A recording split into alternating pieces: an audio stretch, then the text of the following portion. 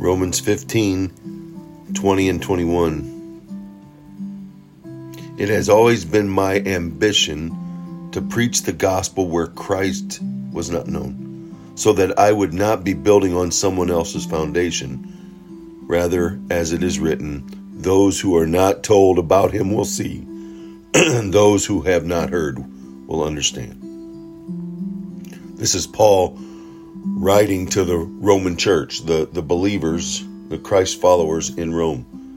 He'd heard good reports of things that were happening that were uplifting, and that he could see from the reports that their joy was true and it was genuine and it was following Jesus' ministry.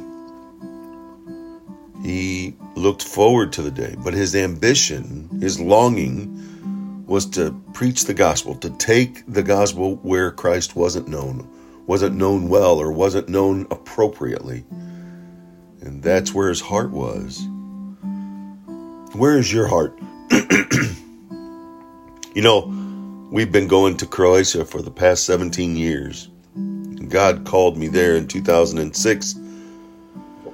And to be honest with you, I didn't know where Croatia was. I'd never really paid attention to that portion of the world. I heard it in the news and knew that there were some issues in the 90s and knew there was some civil war and some difficulties and struggles, but I hadn't really focused on it until God called me there in 2006. And going there, I immediately felt a draw to come back.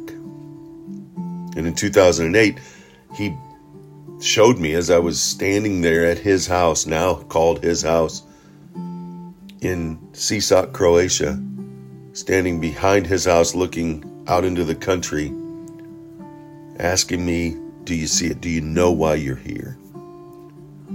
And I knew at that moment was that he had called me there, called his Sprint there, so that we could indeed love people where they are and love them till they ask why, by using our step to leave his Sprint.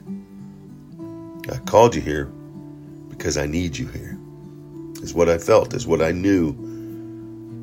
It's where I go every year, 3 times a year, to share, to love, to encourage, to build up, to edify, to strengthen those who have come to know Christ, as well as those who haven't heard the truth, those who have seen a glimpse of Jesus, but haven't fully embraced the gospel, the good news of Jesus Christ, and what that means.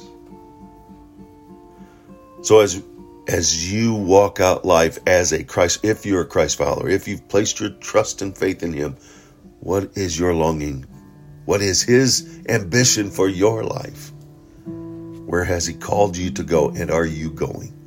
Are you trusting in the strength and power and might that he gifts you through his Holy Spirit to share the gospel, to share the good news, to use your life to be that light, to allow others to see Jesus through you, to have that yes, Jesus face, to listen to people so that you can understand instead of always speaking to be understood, but loving people in such a way that they do ask why. Paul reminds us there that we need to go where God calls, and that it's our longing to do what God's will is in our life.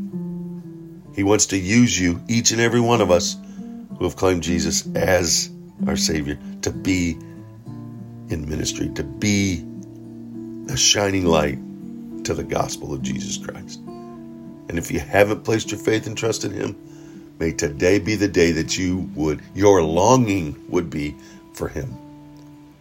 And that you would diligently seek into Scripture, ask those around you, who is this Jesus dude? Who is this Jesus that people talk about, people live for?